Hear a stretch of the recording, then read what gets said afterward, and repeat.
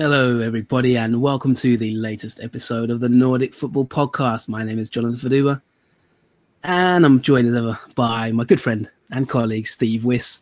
We are here to talk about a lot this week. We're in a good rhythm of things at the moment. We're in a good little flow. We've had a few episodes in a row, and of course, last week we talked about Molde Granada, and we're going to discuss that game now. So, without further ado, Steve, how are you today? Now then, J-Dog, how you doing? I'm all right. Ticking along, as they say. A bit disappointed about the Europa League result for Molde. We're going to talk about that very soon.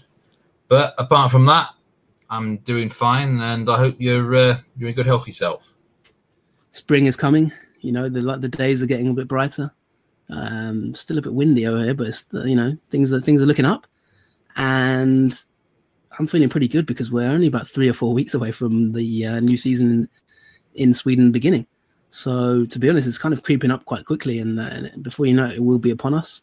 I've just yesterday, renewed the Allsvenskan Nordic Football Podcast Fantasy League.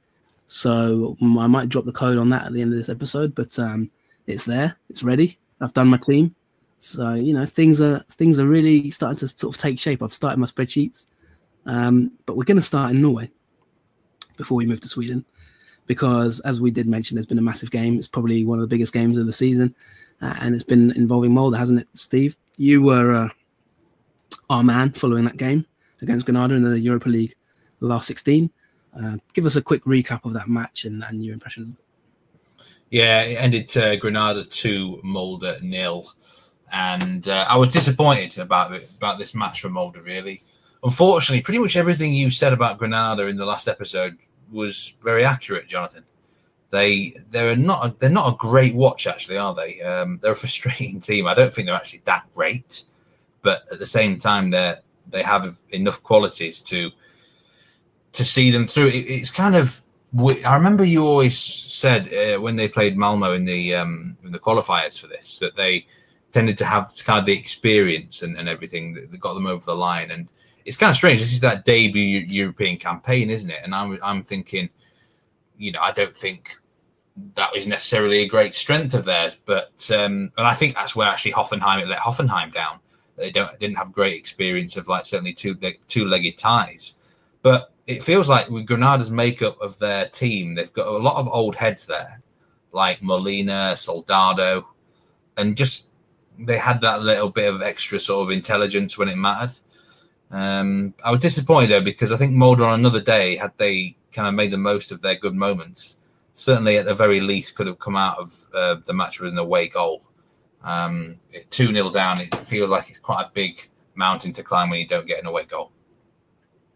Yes, quite a wily sort of team, aren't they? I think they have a young manager, so it's not as if he's even necessarily, that experienced. But I guess he's been at Sevilla as a youth coach, so maybe he's learned a lot from Europa League campaigns there. Watching on, he's been an assistant at Sevilla, so yeah, a bit of a dogged side, aren't they? I mean, from Molde's point of view, would they be disappointed with that result? Was it kind of expected? Was the flow of the game as you imagined?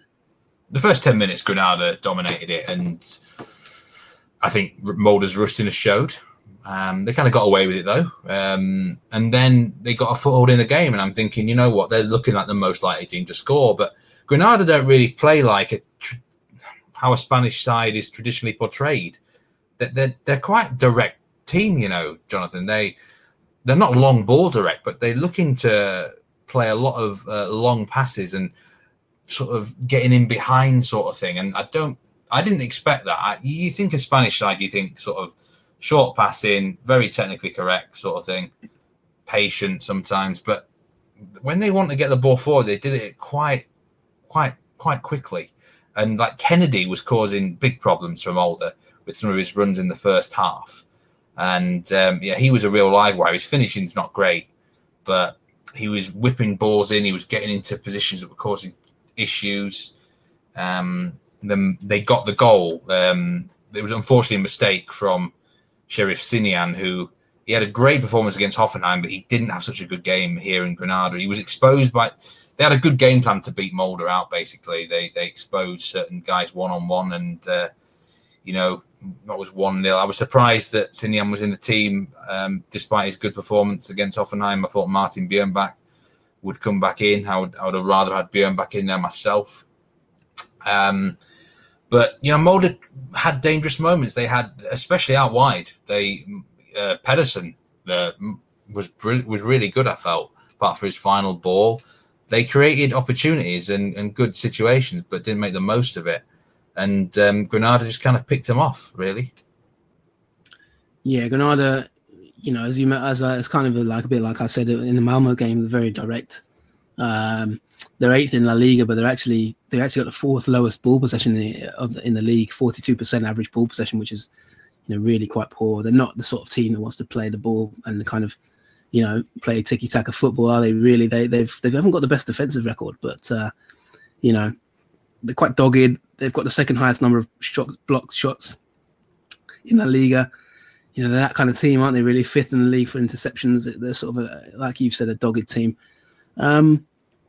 What are the prospects for the second leg then? Are we looking at this as something that Molde could probably turn around, or is it going to be quite difficult?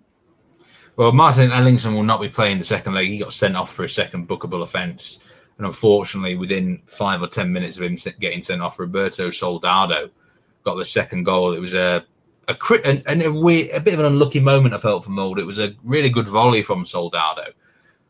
Andreas Linde, who's done brilliantly in these last few matches, he lets it go because he thinks it's going to go wide of the post, and it kind of dips in at the last minute, hits the post, and comes in and goes in the goal. And Linde will come under some criticism for this because, some will say you got to rather be safe than sorry. But I get where he's coming from. He doesn't want to give the corner away, and it did look like it was going to go for a goal kick until this last sort of minute dip. But I feel that 2-0 goal could be crucial in the tie. Molde's really only chance for me is if they win the second leg 2-0 exactly. I can't see Molde scoring 4 goals in one match against Granada, which they'd need if Granada score an away goal. So their only hope for me is to get that 2-0, take it to extra time, which is absolute bollocks, isn't it? Because they'll get another 30 minutes Granada to score an away goal. Should go straight to penalties, in my opinion. But remember, the match is going to be played in Hungary at the Puskás Arena. So they don't even have home advantage, Molde. But, look, they created some good moments. They got in behind. I think you're right about the blocks. It felt like Granada were always there, when that second loose ball kind of fell to someone in the box, there was always someone there for Granada to clear it or get in the way of it. And I feel like it's just a bad matchup for Molde. But if they get a goal early on, you never know. They weren't massively outplayed. I felt like Hoffenheim outplayed them far greater than Granada, for example. Yeah, and comments from Diego Martinez. He said, "This is the last 16 of the Europa League.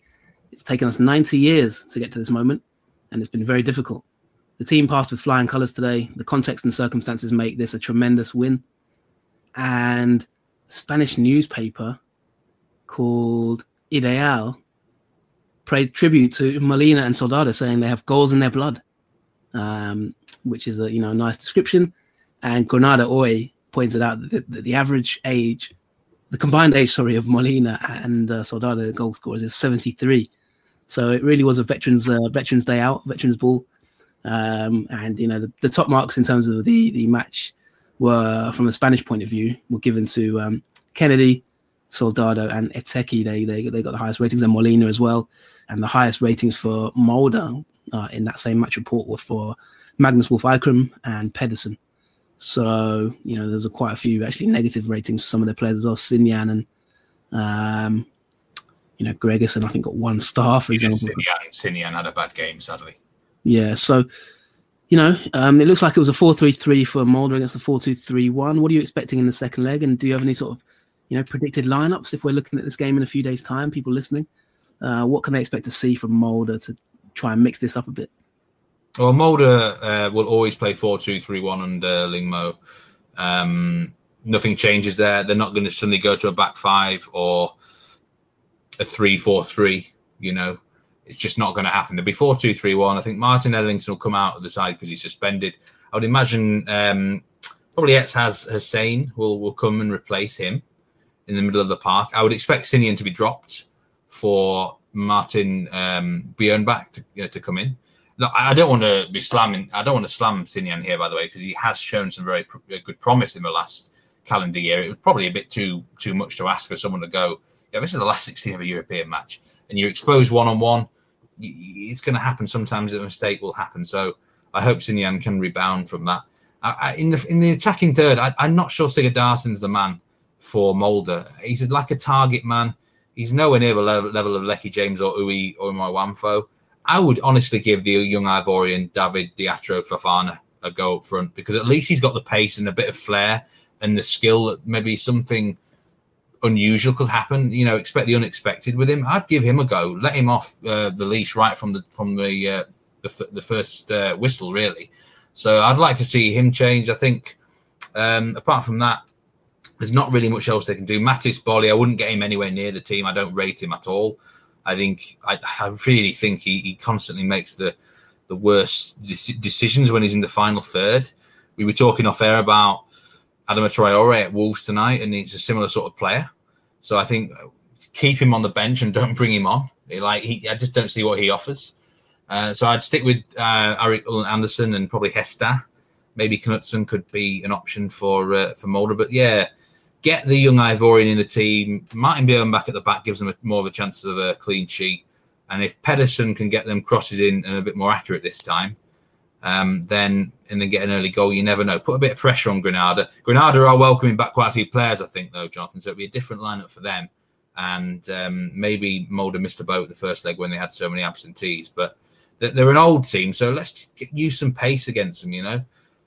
Try and use some Molde strength against perhaps some problems that Granada might encounter. Do you have a predicted sort of 11?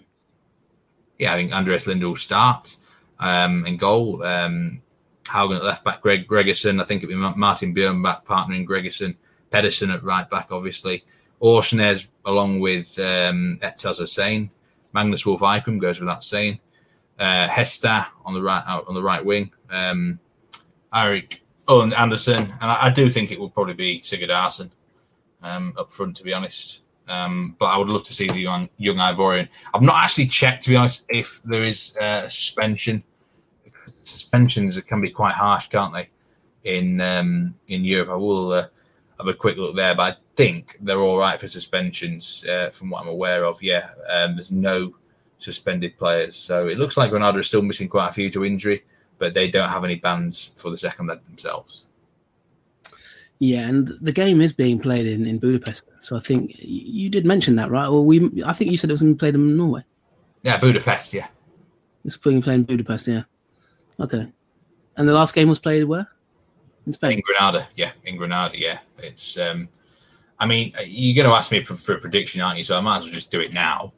I think the second leg is going to end in a 1-1 draw. Fair enough. You know, you're always quite concise with your predictions, and often you're not too far wrong. So we'll see if that comes to fruition. And also, congratulations to Stian Gregersen, who's been named in the Norway national team squad for their upcoming World Cup qualifiers, which we played at the end of March against Gibraltar, Turkey, and Montenegro. And he is joining a lot of former Molde players: Erling Braut Haaland, Matthias Norman, Mats Moller-Daly, Moy Elginusi, Martin Linus, Ruben Gabrielsen, and Leo Ostergaard. I think have all been in squads in the past or are in the squad. So good luck to him. And let's move on because, that is going to be a big game, of course, and it's on Thursday. Let's see if Molde can pull off the impossible. We wish them the best of luck. Martin Ellingson is suspended. And yeah, I think if Fredrik Orsnes is booked, he'll miss the next leg, and Berk Rieser as well, but they're available.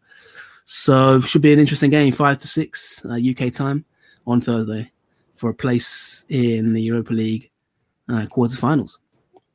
Yeah, so we're going to move on now to Swedish matters, and we're going to start with the Swedish Cup because now we've had the quarterfinal matches. Give us a roundup of what's the latest situation there, Jonathan?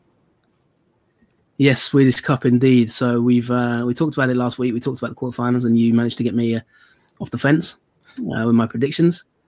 And I'm pretty happy to say, Steve, that my predictions well, bar one of them, came true. Of course, one game was postponed, Hammarby Trelleborg, because of COVID. There's been a round of cases in Hammarby's squad, so that game has been moved. But we did have 3 of the 4 quarterfinals. IFK Norrköping against BK Häcken, Degerfors, Västerås, and Djurgården Östersunds. First, the first game there to talk about Djurgården Östersund, a very comfortable win for Djurgården, 3-0. Kalle Holmberg, Edward Chilufya, and Niklas Barkroth. Pretty straightforward victory there. Djurgården looking quite good. Östersund's going to be a tough season for them, it seems. Obviously, with the transfer ban, not really been allowed to bring in any players, and it is looking like maybe a precursor to tough times, although they've done well to qualify from the group, but Djurgården really had too much for them. The big shock, really, I guess it could be called a shock anyway, is in the Degerfors Västerås game, because Västerås have emerged and beaten the new Allsvenskan team. Obviously, Degerfors newly promoted, but they lost after extra time, so it did go to extra time, and it was a very eventful game, 4-3. So Västerås moved to the semi-finals, which is this looked crazy. This game, I had a look at the scores, and Degerfors actually led with 2 minutes to go, and then Västerås missed a penalty in the 87th minute, and then scored 2 minutes afterwards to equalise, to take it to extra time. It was 2-2 after full time, and then there was goals in extra time that won them the game 4-3. And remember, they were the underdogs here. 4-1 shot actually with the bookmakers, over 90 minutes anyway. So a fair shock. There's one site here that suggests that the semi-final lineup is already drawn against Häcken. I don't know how true that is. It might just, sometimes sites do that when teams progress. No, that's correct. That's correct. The semi-finals are already done, so it will be BK Häcken. They are the other team that made it through, and this was a really, really good game. This is the one game I watched. I really enjoyed it, actually. Häcken coming out 4-3 victors against Norrköping. 2 teams who are sort of slightly new look. Both of them had really a whole new lineup. To be honest, and Norrköping had a slightly new sort of shape as well about them under Rickard Norling. I think they're going to be 2 very interesting teams to follow this season for various reasons. Obviously partly because of the new manager at Norrköping, and partly because Häcken have really regenerated their squad. They got a lot of transfers in and out. So we're going to see big changes from their point of view. I think 17 players have come on left. So yes, it's going to be. I think they've brought in 12 and 17 have left, if I'm right in saying. Could be wrong, but yeah, I mean, amongst the players who've departed, Leonard Zutter, who's gone to Lecce, Kevin Jakob, Adam Anderson, Imam Yanya. We talked about this is obviously over the past year or so, but Söderlund's left now. He's gone to Turkey. So they've had quite a few departures over the last year, and in the meantime, they've brought in quite a lot of players. Häcken. Alexander Yeremiev is back from Dynamo Dresden. He was on the score sheet. Scored a nice goal. Martin Olsen's come in from Helsingborg. There's a left back who played at the weekend, Valgeir Fredriksson. He's a young player from Valur. Tobias Heinz has come in from Turkey. So Pontus Darberg's back on loan. They've got a young player called Benny Traore, who I'm really looking forward to watching because he scored in that game from ASEC Mimosas in Ivory Coast. So it's a really new look, BK Häcken, and it lent for a really, really good game. It flowed really well. There was goals at either end. Norrköping took the lead through their young talent by the name of Abdul Razak. And yeah, so it was, like I say, it was up and down. A game I really enjoyed watching, to be honest. And yeah, so no, it was Ali Benro actually. I'm just looking at the actual score. 3-2 at Häcken, and Samuel Adegbenro, 10th minute, officially listed as the first goal scorer here. Yeah, sorry, I'm wrong. I'm getting the two mixed up. But Adegbenro scored. It was a tap in. Isak Bergman Johansson with a pinpoint pass. It was a brilliant ball to create the first goal. It was a really, really open game at this point. Then about 10 minutes later, Yeremiev scored. It was a long punt downfield from Pontus Dahlberg, who I'm shocked he's still in Allsvenskan, to be honest. Watford haven't really integrated him into their squad yet. He played a long punt upfield, and Yeremiev was onto it against the young centre-back. Bit of a mistake, really, from Norrköping's young centre-back, Theodor Rask. Then Haksabanovic went up the other end and scored in the 33rd minute. So, then it was 2-1. Like I say, really, really open game. Then Benny Traore, but it was Tobias Heinz who scored the winning goal for Häcken to take the win. Like I said, this was two teams who, I'm sure you'll ask me about them, Steve, but they're both of them are looking quite different in how they're approaching the new season. Yeah, I mean, I look at this score sheet here, and there's some good players, on both sides. I mean, Tobias Heinz is someone I'd certainly rate from seeing him in Norway. Haskabanovic on the score sheet. I mean, there's guys here that you're thinking, well, they have moved abroad to supposedly better pastures. It hasn't quite worked out, but they've come back. But these guys are quality players, and I'm interested. It sounds like there's positives from both teams going into the season at this point in time. Häcken obviously into the semi-final. You'd expect them to beat Västerås, so it's looking good for them in the cup. But in terms of the longer term prognosis, the formations are very different as well. I mean, we talked about Norling coming in, and is he going to transform the side completely? Yes, I know you've mentioned sort of doing a couple of team analysis on this pod, maybe brief team overviews, and I think I'll do a similar thing with based on this game. So, sort of I wouldn't call it a match analysis, but maybe a brief match analysis. So Norrköping went into the game, as I mentioned, with a 3-4-3 really formation. You could call it a 5-2-3, but I'd probably say more of a 3-4-3. Really new look at the back. They've got Theodore Rask, as I mentioned, who's sort of 21 years old. We'll talk more about the team in general as we go along, but they had a few other players. Marco Lund, he played centre back. Of course, they've lost a lot of players, haven't they, Norrköping? So it's a really new look set up there. So they had sort of the three centre backs, if you will. Then they had sort of a 4-4 in midfield, and consisting of obviously Wahlqvist is a sort of right-sided centre back. He can obviously play as a right back as well. They got Castergren on one side as a wing back, Victor Gardis on the other side, and then midfield two of Bergman Johannesson, of course, the youngster who we talked about last season in such detail, the teenager, and Alexander Franson.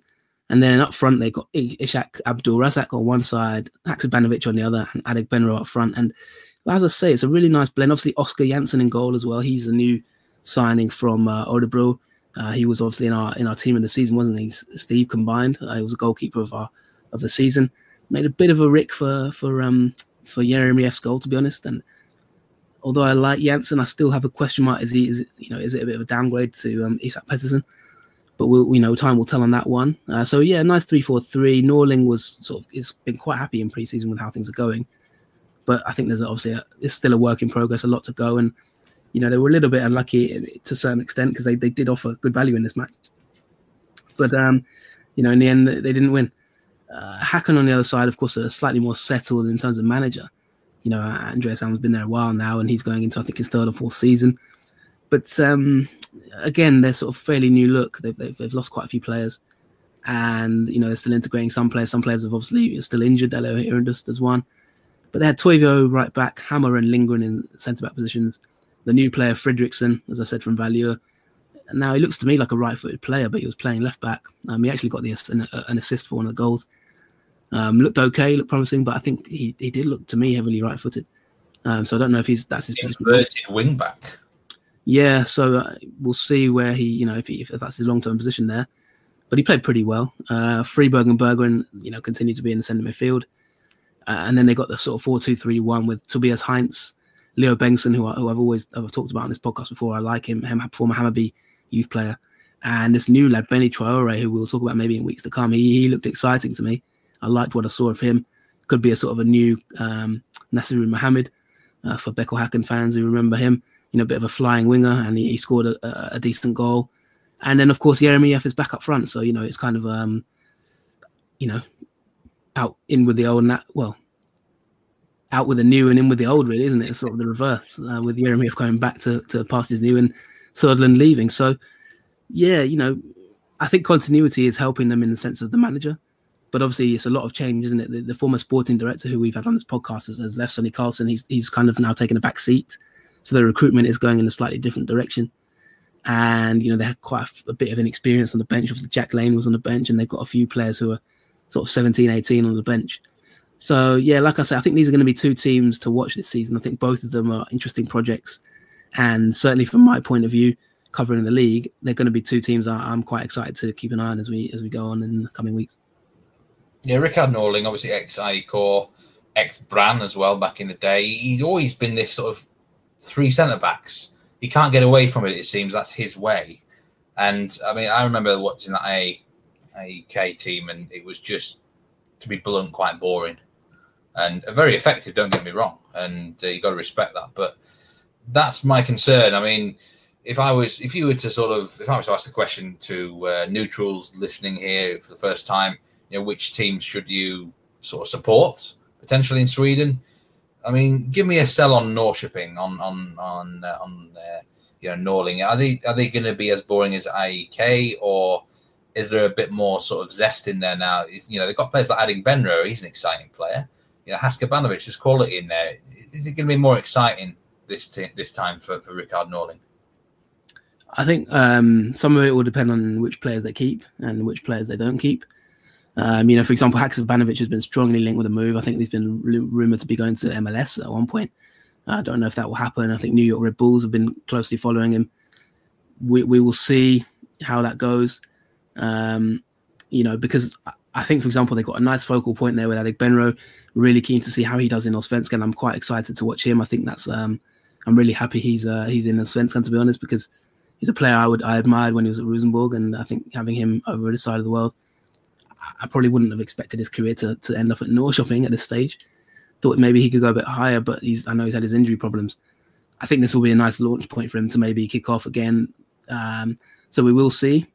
In terms of the way Norling tries to take his team, that's going to be something that we're going to have to figure out, because, as you've mentioned, that AIK title-winning team was based on steel at the back really and grinding out results. Now, I'm not entirely sure they have the defensive capabilities to really do that this time around. I thought the young lad Theodore Rask, he's only 21, 20, and I was a bit, I thought he looked quite promising at the beginning of the match, but he made one or two mistakes and showed his inexperience, particularly with the opening goal for Häcken. So I'm not entirely sure really if he'll be first choice. I think a lot of things will be dictated in the next sort of 4 weeks of the transfer window. Castergren I quite like. Lund is a new signing. We'll see how he gets along. Didn't really have an opinion on him either way based on what I saw in that game. They've also brought in a young player called Finnur Thomas Palmerson, which we'll talk about. So they've got, like I say, quite a lot of new players. Agardius has come in from Mjällby. So, he's quite a solid player. He's quite experienced. I think he's going to be quite a fairly decent pickup. But I really think much will depend on which players they keep and which players they don't. Don't forget they've still got Christopher Niemann up front as well, who was the top scorer last season in Allsvenskan. But I think Norling, he will try and tighten the team up a bit. But there's players like Ishak Abdul Razak as well, who's only 18 last season. He didn't play that much. He'll now come into a bit more now that they've had a lot of players leaving. The likes of Amphis leaving, Simon Tern leaving, Dargestal leaving. So it's going to open up a lot of positions.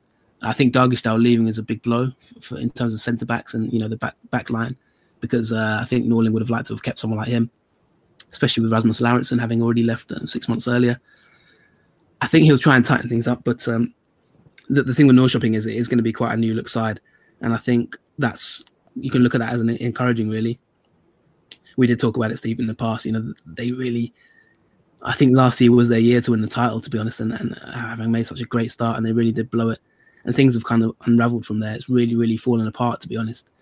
But, I saw some encouraging signs in this game, but I think the one thing that obviously probably will worry them is their inability to get the job done. Once again, they had spells in the game where they looked good, but it was Häcken who came away with the victory. So I think there's a lot of work to be done there. But certainly, as I said, I'll be keeping a close eye on them because I do like some of their transfers. I do like Norling in general, and I do think it's interesting times ahead. Yeah, interesting stuff. And I'm going to move over to Häcken now, and I'm going to ask you a question which, to be honest, we might need half a podcast to actually answer it. It'd be as brief as you could be. But which, again, if you're listening and you're after a new club to support in Sweden, which of the Gotham-based clubs should you go for? Because there's 4 or 5 options, I believe. In the Allsvenskan itself, it's pretty much Häcken or IFK Gothenburg. Now, just tell me a few real positive points about Häcken as a club themselves, because they always appeal to me personally in terms of the youth aspect and stuff like that. If I'm going to sell you BK Häcken, the first question I'd say is, have you ever been to a football stadium and been given free popcorn? I can't say I ever have been, no. Have you ever been to a football stadium and been able to sit on a couch and play FIFA? No. Now, you've told me this before, like there's kids' entertainment and stuff. Now, I could certainly go for that. Well, there you go then. I mean, if that's your thing, and if you've ever been to a football stadium and seen a bee mascot walking around offering popcorn to people, then BK Häcken is your club. A really sort of family atmosphere. It's a small stadium. It's only about 6,000 capacity, 7,000 capacity. I think that it's a kind of a family club based in Hisingen. So Gothenburg has different parts to it, and Hisingen is kind of like a district. You cross the bridge. I used to live there across the bridge, and I've got fond memories. Steve, I've gone teary-eyed on this podcast before. Sort of wispy-eyed or whatever, talking about it, reminiscing. You cross that Gothenburg bridge, and it's a beautiful sight. And you get to the other side of the dock into Hisingen, and you cross the docks, and it's IFK are the establishment club of Gothenburg. They're the big boys. They're the historical giants of Gothenburg. BK Häcken they're the upstarts basically. They're the bees. They're swarming around in their little part of Hisingen. And it gets looked down upon a little bit, but it's its own little part of the city, secluded away there. And they're kind of the rebels basically. They like to think of themselves as the rebels anyway. IFK fans may think they're the rebels, but they're the unofficial club basically. Don't forget you got Örgryte as well, are a massive club in Gothenburg. They've fallen on hard times, but they also won a lot of championships, way more than Häcken. They're up there with Gothenburg and IFK in terms of most successful teams in Sweden historically. And you've also got Gais, who are very well supported as well, have a proud history. But BK Häcken are the upstarts. They're the young team, a little bit taken longer to establish themselves. They've only been in the league, I think, not that long. It's only in the last decade or so they've started to come to prominence. And why is that? Partly because they've got a great academy, partly because they've got the Gothia Cup, which is the worldwide youth tournament. And they are really the foundation of that. They get a lot of money from that as well, I think. That's enabled them to build their Gothia Park Academy. And that's allowed them a stable base to sort of build. And really, it's through a lot of their own hard work and success. Sonny Carlson takes a lot of credit for that. Building that club. He was manager as well, then sporting director, building that vision. And they just gradually, year after year, they keep improving. They started winning a few cups. They won the Swedish Cup a few times. And, that's really given them that platform. And they are growing as a club. The accusation is because they're quite a small team, you can walk around that stadium pretty quickly.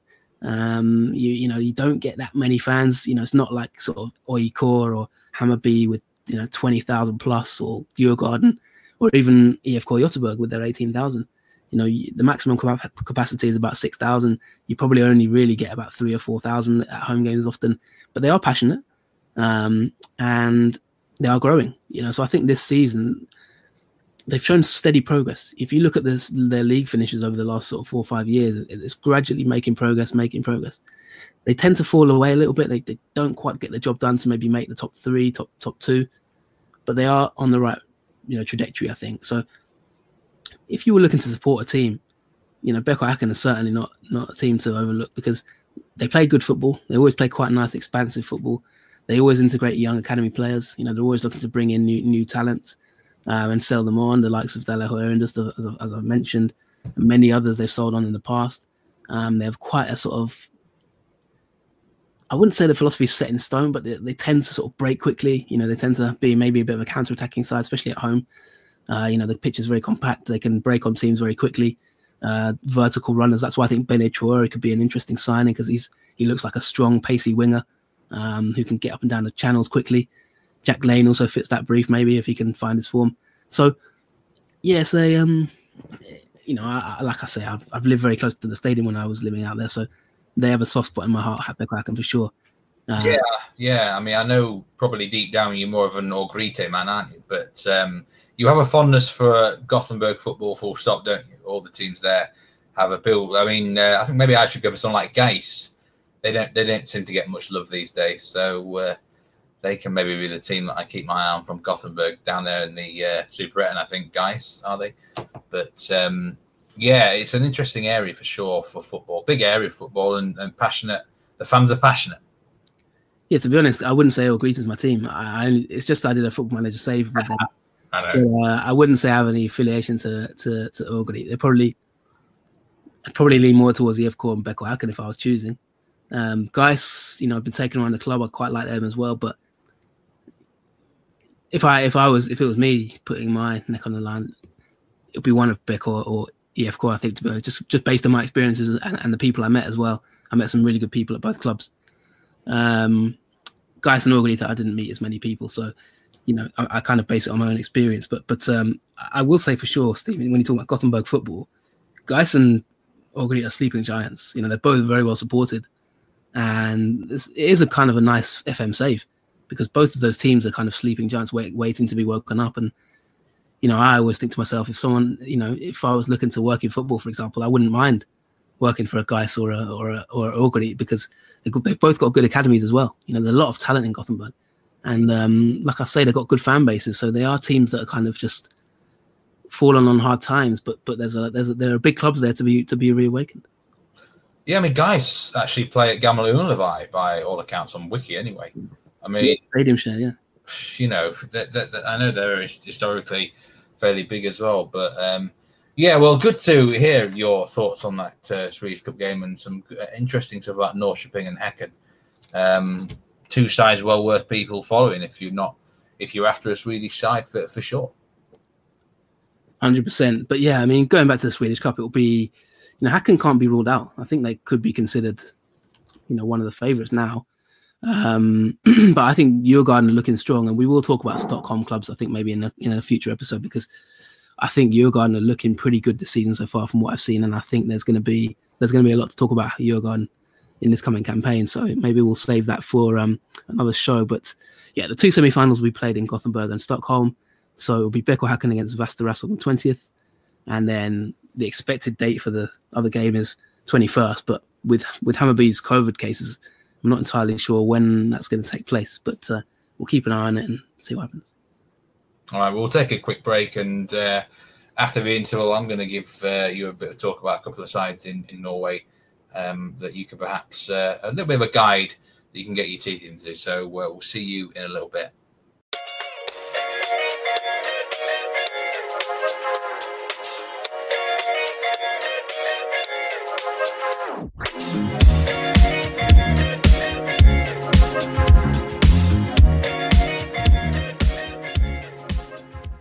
Welcome back to this episode of the Nordic Football Podcast. Hope you enjoyed a nice little break. By the way, I've been on the jasmine green tea tonight, so very nice, refreshing drink.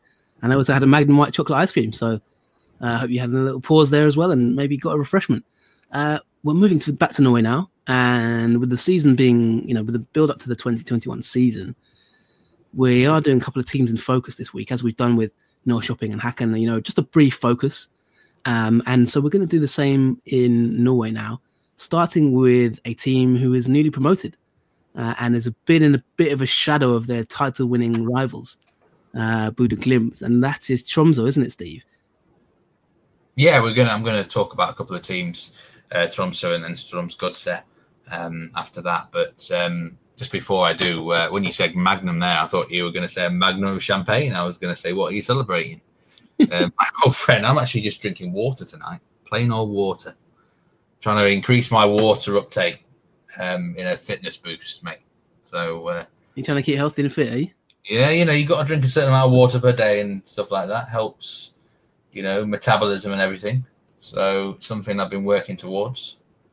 But good. Yeah, it's good to stay hydrated. So if you're listening to this, don't forget your hydration levels, and hopefully Steve's chat in this section won't make you too thirsty. Yes. Tromsø, I mean, what we're going to do with this is kind of a bit like what you've just asked me, what teams to follow, what teams should we be looking to support if you're new maybe to the to the region and you're not entirely sure who these teams are, what's the good about them, what's not so good about them. So not necessarily tactical and analytical, but more of an overview, isn't it, Steve? So what's your reason for choosing Tromsø this week? Well, first of all, I feel a little bit left out, by the way. The Eliteserien isn't starting until the start of May now. So I would be talking about these teams in the season preview that we usually do, and there still will be that. Back end of April, I'm sure we'll be well in detail. But I feel like I need to discuss about certain teams in the next few episodes before then, give people listening a chance to sort of build some relationships with clubs and get a feel for clubs. And I've seen Tromsø mentioned a lot this week in season predictions already, a lot of fantasy talk and stuff. And I've seen a lot of people predict them in the bottom three. And I can see that, but this is a club that I really feel needs to progress and become sort of a regular in the Eliteserien again and not be flirting with relegation. I mean, I kind of have a little bit of sympathy for Tromsø fans last year because they won their league, but massively overshadowed by their northern rivals, Bodø/Glimt, who before last season, Tromsø, the only side in that northern region, actually had won major silverware. Tromsø won the Norwegian Cup before. They reached the Cup Winners' Cup quarterfinals in 1997. 2 times Norwegian Cup winners, 96 and 86. So, the history was there. They're the world's northernmost professional football team. I mean, that's an incredible statistic in itself.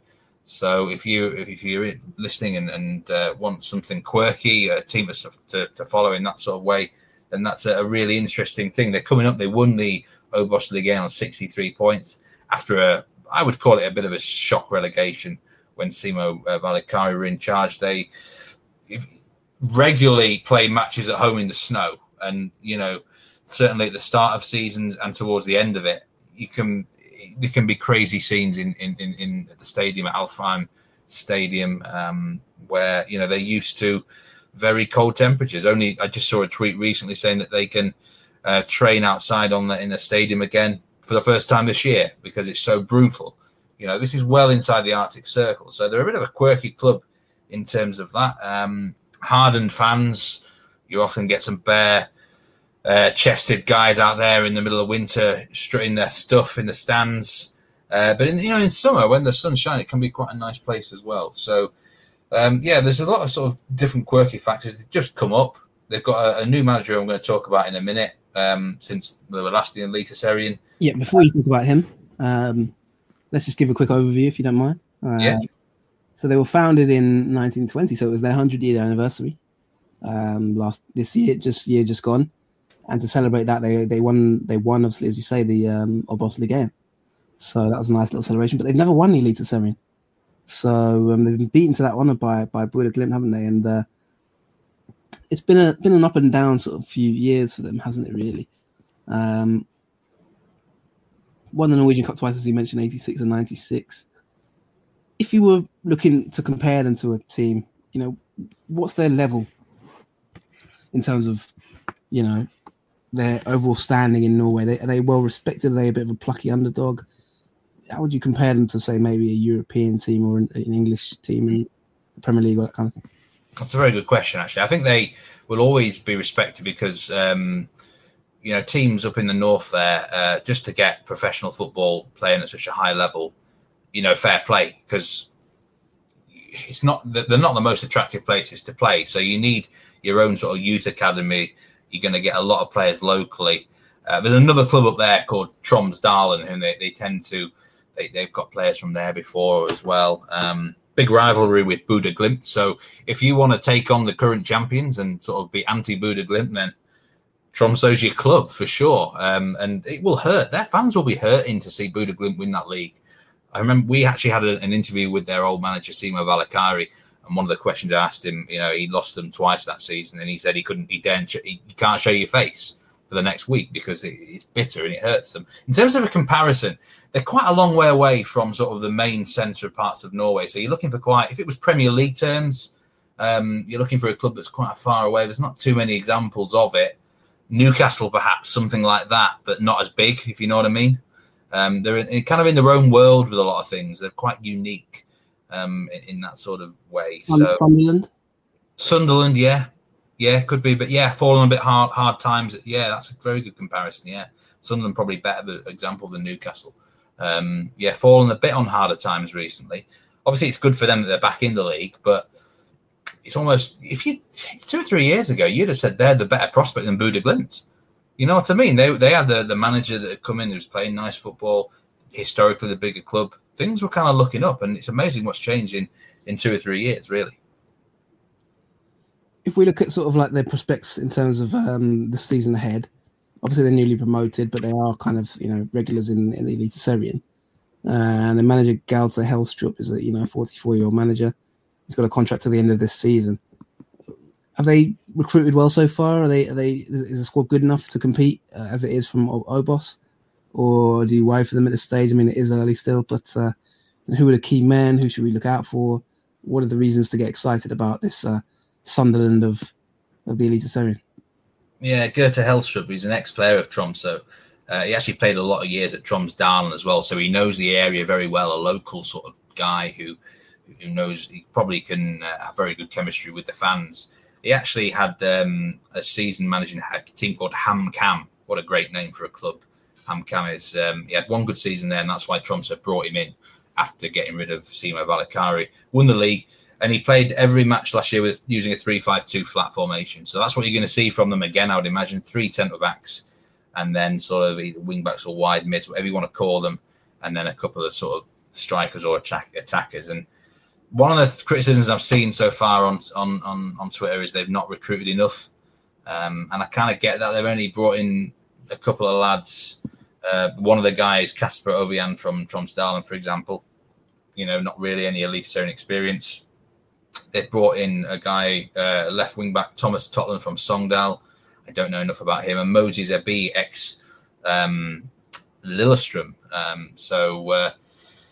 Yeah, they probably need to do a little bit more reinforcement. They've got some interesting players, though. They've got Eric Kitolano, one of the brothers of John Kitolano at Odd, and there's a couple of other Kitolanos floating around as well. They're like rabbits in Norway. They've got Rune Espejord, who when he's fit, is sensational striker, but unfortunately he's made out of cotton wool.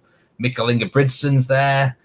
They've got experienced guys like Ruben Jensen in midfield, Antonsson. And then, they've got kind of veteran centre-backs who are perhaps a bit too slow sometimes at this level. But, you're going to see 3-5-2. I think you're going to see a decent sort of team on the eye.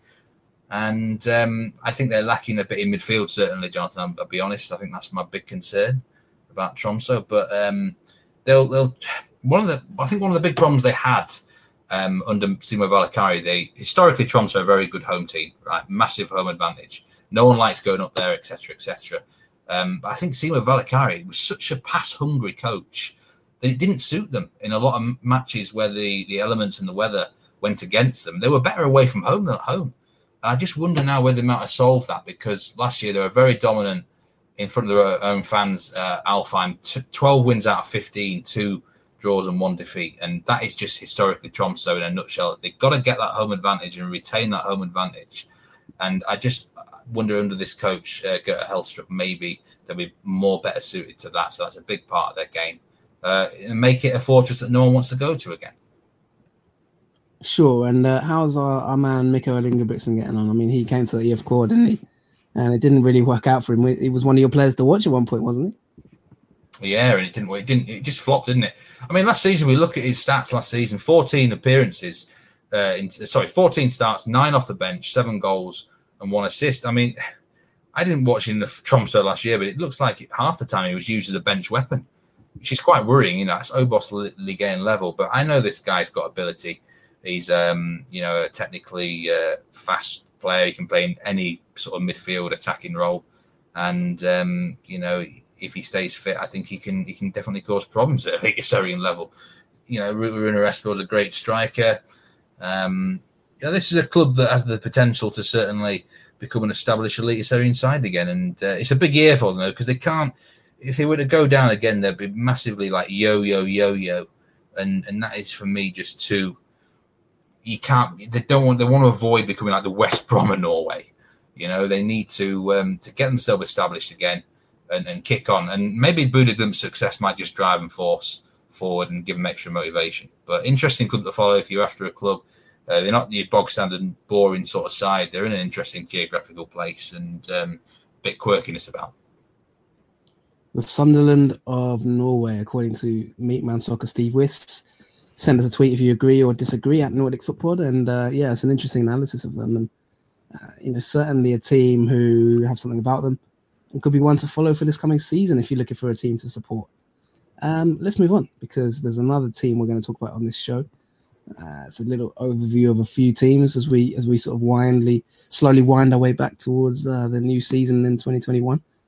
And you've chosen Strømsgodset for this one, haven't you, Steve?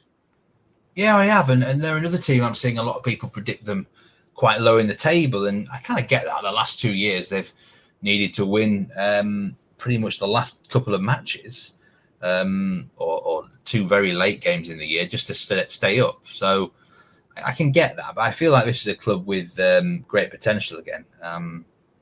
We've actually had 2 league wins in their history, the most recent of which came in 2013, runners-up in 2012 and 2015 as well. So around that period, they were kind of the team knocking on the door to like Molde, Rosenborg, and to get a league title in that period, fair play to them. That was under Ronny Deila, of course. They've had some good young talent come out of there as well. Martin Odegaard, for example, is one. A couple of other lads in recent years. So, they are based in the city of Drammen, which is in the sort of southwest of Oslo, retain a strong rivalry with Mjøndalen. And I think, I'm not calling them a fallen giant by any means because, were they ever that huge anyway? But when we think about it, sort of a decade ago, they were on the cusp of becoming this title challenger in Norway, which isn't that long ago, really, is it? 10 years? Well, I remember where I was 10 years ago, but that's a story for another day. What's the outlook for this club? Because they haven't really raised too many eyebrows in recent seasons, have they?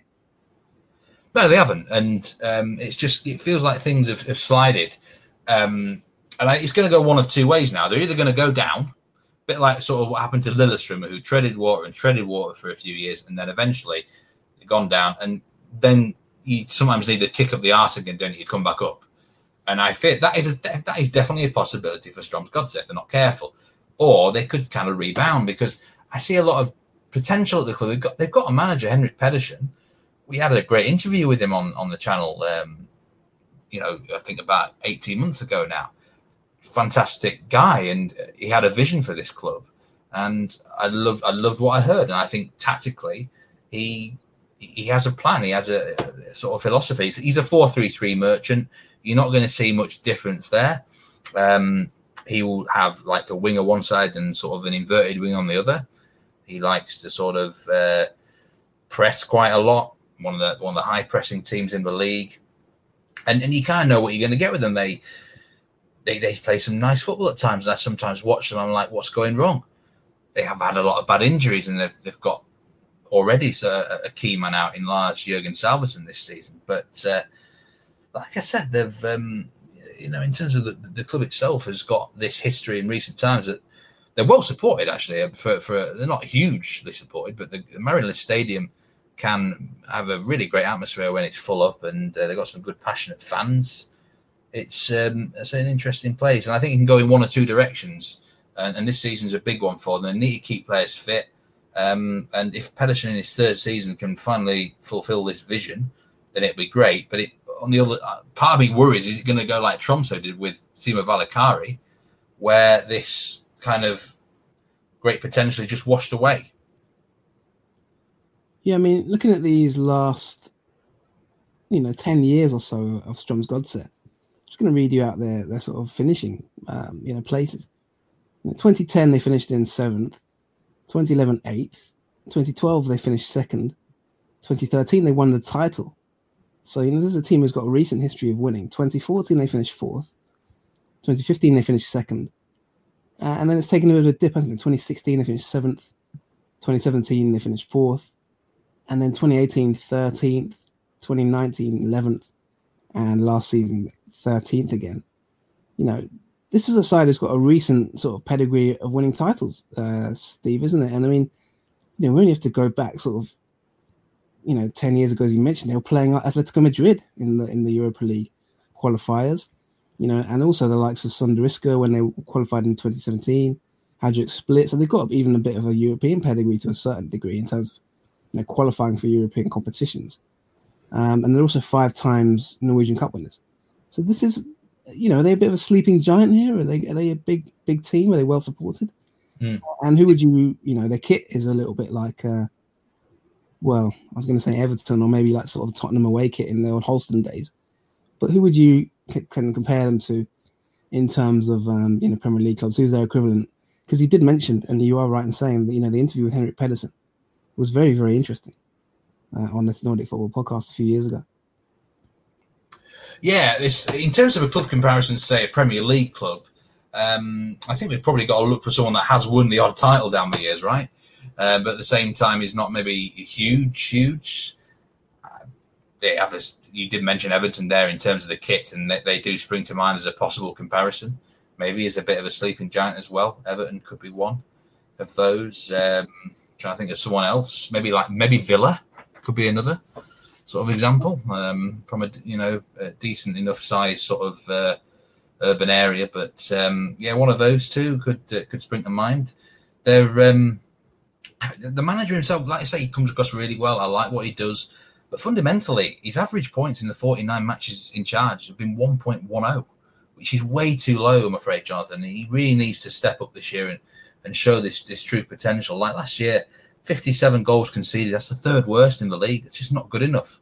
It's not going to cut it. And, the home advantage wasn't helped by the COVID. If they got the full crowds, you'd expect it better than 2nd worst in the league. But they've got to improve that home record. It does concern me when fundamentally since he's took over, they conceded way too many goals, and whether that's the system, whether that's the personnel, they've had injuries, but that is definitely an issue for Strømsgodset and for Henrik Pedersen to work it out. But if he can solve that riddle, at the moment they've only brought in one new player for the season. That's Fred Friday. There's another reason I want to talk about Strømsgodset, because I've had people asking me about Fred Friday. I commented that his fantasy price looks very generous, and I had a few sort of Dutch guys responding to me, not if he plays to his AZ form, a guy from AZ Alkmaar. It seems that he completely flopped over in Holland, and some people are questioning whether he's ever going to be the same again. But Fred Friday's a really big signing for me. He was brilliant in the Eliteserien since he took over. They haven't added anyone else in midfield and defence, but they will have players back from long-term injuries in those positions. So almost like getting a couple of new guys in.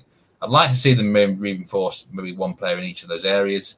But they're an intriguing club. They go one way or the other for me. But it might be a good time to get on the bandwagon of Strømsgodset, because I think the ambition will be there long term, and they've got they've won the title in 2013. There's a history here. Yeah, I mean, you mentioned Fred Friday in a recent podcast, and I saw your tweet as well. You said he's a bargain for Eliteserien fantasy, so I take it he could be in your team. Yeah, I mean, definitely in my team, and I'm willing to commit to saying this guy will score a certain amount of goals, or I will do some sort of forfeit. To be honest, to work that one out. I'd be stupid. Maybe you can sort of do something on a Friday. Some sort of Friday forfeit. Get you on this podcast singing the national anthem or something on a Friday. Well, I won't be committing until the start of the season, knowing Strømsgodset says, look, he'll get injured for the rest of the season now. But intriguing player, and they're going to need some goals from him this season up front. But I believe he can get them certainly at least 10, probably knocking on the door 15 if he plays to the level that I know he used to in Norway, and is someone I'll be talking about certainly closing into the season. But yeah, interesting. We've got this rivalry with Mjøndalen, of course, a big one. They hate each other so much. It's actually quite a big match, one of the biggest derbies in the whole country. So that's if you like getting involved in sort of a big local toss-up with someone, just specifically one team, then that is definitely your sort of club that you might be going. Again, quite sort of Everton comparisons, isn't it, really? in that regard, or Villa, in fact, again. So that's the sort of club I say Godset are, and they're an intriguing case, and I hope that helps sort of people get in a bit of a feel about the club. Strom's Godset it is. So interesting stuff. We've looked at Tromsø, we've looked at Strom's Godset, and nice little overview there of the two sides, and of course of Beko Häkkinen and Norrköping. We've only got one more talking point in this podcast, and that is VAR, Steve. Because are you ready? Wait, how long have you got? Well, when you told me that there might be a potential for VAR in Sweden, I was kind of a bit taken aback, to be honest. But is this a realistic possibility? Yeah, so there's been a few developments in Sweden on that. Long story short, there's been a few votes held this evening, I think, even about VAR, and there's teams obviously at this moment in time they're kind of debating it whether they should go for VAR in Swedish football and bring it in. It's been debated. It's been on the agenda for a while. And on Monday evening, a huge majority of members of EF voted against it. So a motion was started, to vote it in. And basically, it was originally put forward that the club should sort of go for it and support VAR. But the club's members have come out and said, no, thanks. We don't fancy VAR. And, so basically, it looks like... it looks like it might not happen. Would you personally say, is Sweden ready for VAR? Well, basically, the verdict came through that's saying that, the question of VAR is, this is a quote from one of the, people involved in the vote, and it says that, it's good to have democracy where everybody has their say. I think the board maybe were in favor, but the members voted against it. And essentially, the comment was that we believe that the technicalities could work in future in football, but as it works today, it does not work well, and it strongly affects the match experience. And so, basically, kind of says that the passion and nerve is lost, and that's what EFC's new chairman Richard Bergling said to the Göteborg Post. So the feeling is that it's kind of maybe VAR will eventually come into Sweden, but at this moment in time, anyway, according to the EFK members, it wasn't something that they're in favour of in its current format, and probably support that, to be honest. Yeah, I'm kind of the opinion in Norway. I don't think the Eliteserien is ready for VAR yet. The big sort of push towards it would be that some of the decisions in Norway are so poor, and some of the refereeing is so poor that maybe they need sort of a helping hand. Like, for example, there's a big decision in the playoff match that probably cost it was a reason that Mjøndalen maybe got retained their status. Fine margins in big games like that can be crucial, and kind of I've always been in favour of VAR in the biggest of all games. I just have. The stakes are so high. However, in a league like Eliteserien or Svensken, are the stakes really that much? And I think it would probably almost spoil it more than the advantages that it would bring in at this point in time, until VAR's maybe refined a bit. I quite enjoy watching Eliteserien. I enjoy watching French second division at the moment with no VAR. The game flows a lot better, and until there's a sort of better, more refined system and VAR is really smoothed out the best it can, I would say it's probably best avoided in Scandinavia, but I'm sure that others will disagree. Yeah, I don't like VAR. I think it's my gut instinct when it started was that I wasn't a big fan. My reasoning was kind of that I felt that it takes away more from the game than it adds. I think it kills the celebration. You can't really celebrate goals. That was one of my biggest worries about it. Kind of just kills that emotion. And although there was a period of time where I thought actually this is working pretty well, I thought parts of the World Cup 2018 were sort of quite well integrated. But really, on balance, I just don't like it. I just don't think it adds a huge amount to the game. If I look back at the history of football, every major World Cup or sort of European Championship that you remember, or Champions League, if you went back and added VAR to it, I don't think any of these things are improved. I might be a bit biased on that in certain occasions, where your team maybe gets away with one, or your team doesn't get, or your team loses out because of one. But on balance, I look at it as like, I always think of the 2010 World Cup, and I look back on that World Cup and I think if VAR was around and Luis Suarez and that Ghana against Uruguay game. Do you remember that game, Steve? Yes. If VAR should, I always think to myself, would VAR would that have been a good situation with VAR? And although I know, like, to me, it was like one of the biggest injustices I've ever seen in football, and I was fuming. Like I fumed about that for like weeks, to be honest. And I remember being so upset when it happened at the time.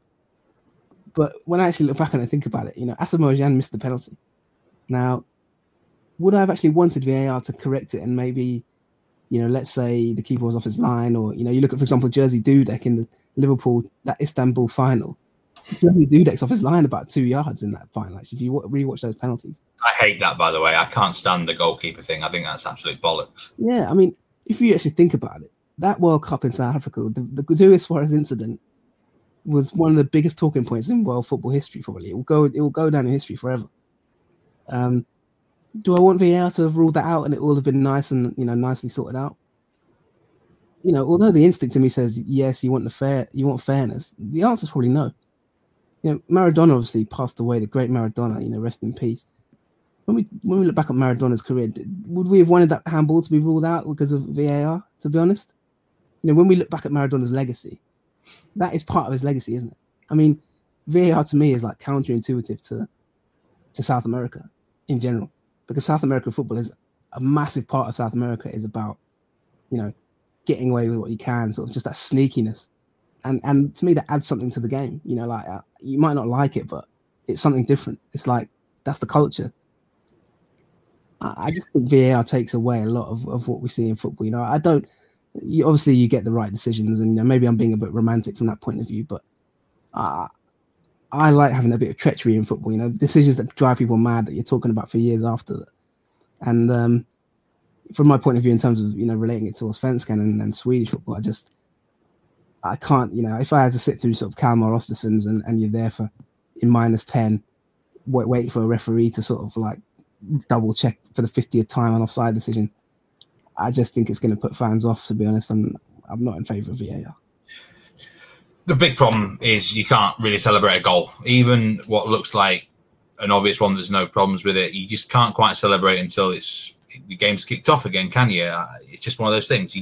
I'm kind of used to it now, but it's not good. And I think some of the stuff that the really, the goalkeeper on the line stuff, that's just minute details, isn't it? I think VAR, there's certain bits of VAR you can use, like red cards. I'm all for that, because at the end of the day, when someone gets sent off, there's a big breaking play anyway, Jonathan, isn't there? So you might as well use it there, like mistaken identities and stuff like that. Goal line technologies work quite well, apart from one time. But yeah, unfortunately, it's here to stay now, isn't it? But does it need to be integrated into all the leagues worldwide? I'm not saying, I don't think it doesn't have to be, I don't think it does have to be.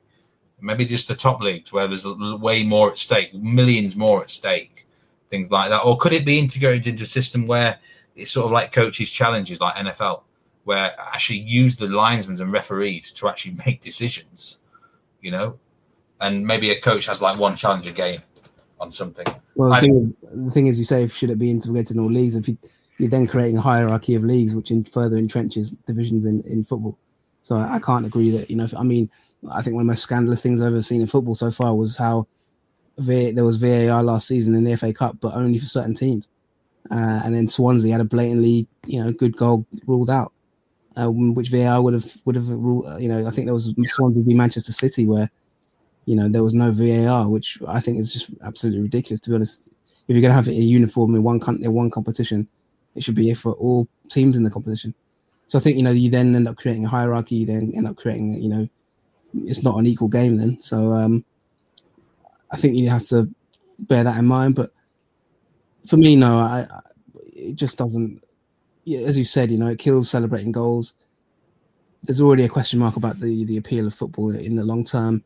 Is it appealing to younger viewers in general? And I think VAR just sort of makes it a little bit less appealing. I think if if I was younger and watching football, I'm not entirely sure I would be as into it as I would with VAR. I just think that we've had no fans for this season, but you can't really celebrate goals. And if you can't really celebrate goals, then I know you're a big cricket fan, Steve, but you're basically you're basically making football more like a sort of cricket experience. And I think that's counterintuitive to what fans want. You can't celebrate, say, an LBW in cricket anymore because you can refer it and stuff. And yes, you kind of get used to it, but it's not. The thing with cricket is once teams have used their reviews up, then it goes back to the umpire.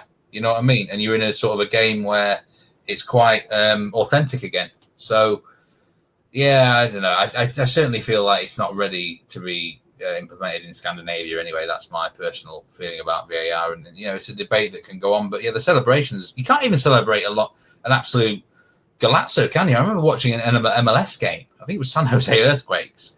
And some bloke, some right back, had an unbelievable hit. But there was like an offside infringement in the build-up, which was fairly minute. It was just slightly off. And I'm like, Jesus, you've chalked off an unbelievable moment. And it's just stuff like that we've lost in the game now. And, yeah, it's just the year 2021, isn't it? And the sort of era we're in now. Yeah, but, it doesn't have to be that way. I mean, why should we bow down to these computers and stuff? I mean, I don't get this whole thing of it has to be there to stay. If it makes the game worse, it makes the game worse. And the argument about Scandinavia, I mean, I'm not even... You say that as if maybe the lesser league, so they shouldn't have it. But to be honest, should it even be in the Premier League? I don't see it adding to the game. So, the odd decision it gets right, and obviously you do get a slightly more... overall, I think VAR actually in the Premier League is implemented quite well. I think it gets the majority of things correct, but it's the amount of time it takes, the boring sort of like lines being drawn, the long delays. As you say, goals that can get ruled out because something in the build-up happened 30 seconds before. There's just too many. Football's about emotions at the end of the day. It's about passion and romance, and skullduggery is part of that, in my opinion. That's part of football. It's an imperfect game. People love it because it's an imperfect game played by imperfect people, and perfection isn't always, I don't think, the best. So that's my take on it. But it's interesting to see that in Sweden there's a bit of a, I think I saw a tweet from Tobias Hussein, who we've had in this podcast as well, who said he was very happy that the board members voted against it. So that just tells you a little bit about the feeling at the moment in Sweden about VAR. There's a sort of a feeling that maybe they don't want it at this moment in time. Yeah. So I think that pretty much rounds off the episode. A bit of a VAR debate there, which is interesting. And we'll be back again very soon. Certainly, hopefully Molde. Maybe there'll be a juicy quarter-final Europa League tie for Molde that we can look forward to the next episode. We've got a hope, haven't we? But yeah, we're back again hopefully next week to talk about more things in both leagues. The Allsvenskan season is fast approaching, and Norway's about 6 to 8 weeks away. So from this particular edition, I'll say goodbye. Yeah, and before we go, I just want to give a big shout out to our Patreon followers. You know who we are. We'll be calling you out soon. But in the meantime, patreon.com/Nordic Football Podcast if you want to support us. And yeah, thanks a lot to those loyal supporters. Of course, hopefully we're going to give you some interesting stuff as the season goes on and continue the consistency. But yeah, let us know what you think about VAR as well on Twitter @Nordic Football. Are you in favour of it? Do you agree with the FCOR fans? FCOR board, sorry. Do you agree with myself or Steve? Or do you think we're talking absolute rubbish? Let us know on Twitter @NordicFootPod or at Twitter Meatman Soccer or at JF Football. FUTBOL for me or Steve. For this week's episode, that's about it. It's been a nice little overview of Norrköping, of Häcken, Tromsø and Strømsgodset, and of course, best of luck to Molde in this week's massive Europa League tie, and we'll see how they can get on. But for now, from me anyway, Jonathan Faduba, it's been nice to be with you on this podcast, Steve, and I'll see you again very soon. Take care, everyone. Stay safe. We'll see you around next time.